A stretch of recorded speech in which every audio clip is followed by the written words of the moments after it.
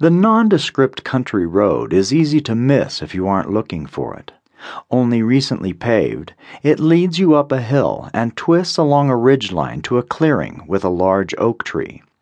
That tree stands solemn watch over a handful of headstones and the resting places of the dearly departed. The Shuffle Dust Cemetery in Prentiss County, Mississippi, isn't much of a cemetery.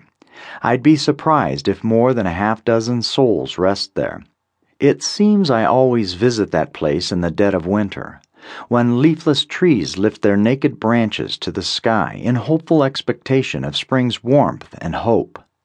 In this cemetery, buried under 6 feet of Mississippi soil, rests the body of my dad, awaiting the return of his king. Whenever I visit my father's grave, I read 1 Thessalonians chapter 4, verses 13 to 18 aloud. It helps that I know most of the passage by heart and can recite it from memory. My eyes always well up with tears, blurring the letters on the page. I am often alone in those moments, but I know that more than the trees and birds play audience to these words of Scripture. I speak them aloud to Satan and his demons. Those words resound with their death sentence. I speak them aloud to my Father and King, whose words testify to his unparalleled glory.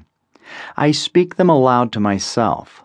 Those words remind me to grieve as one with hope that death is not the end.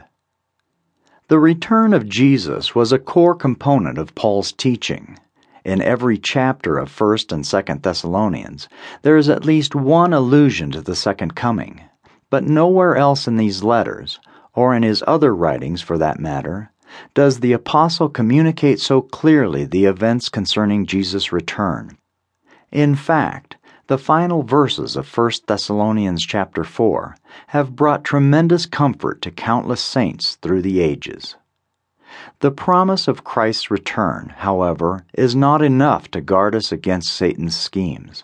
In 1 Thessalonians chapter 5, verses 1 through 11, Paul employs the promise of Jesus' return to urge the Thessalonians to remain watchful and faithful.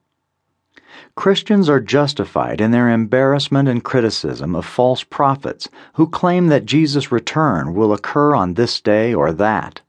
In recent times, Harold Camping prognosticated that the end of all things would commence on May 21, 2011. In case you haven't figured it out, Camping was wrong. No one knows when Christ will return, which is precisely the reason Paul likens the event to a thief in the night. Even as we criticize these false prophets, however, we must not allow their failed prognostications to rob us of our vigilance.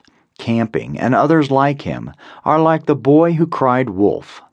We eventually become so disenchanted and immune to the predictions of Jesus' coming that we stop looking for it. We become like the 5 foolish virgins. Always be ready, because you don't know the day or the hour the Son of Man will come. Matthew 25:13. How tragic when Christians no longer scan the clouds for his glorious return. As you study this passage, may you be comforted by the great hope we have in Christ concerning the resurrection of the righteous. May you also learn to turn your glance upward and often to await the return of your King.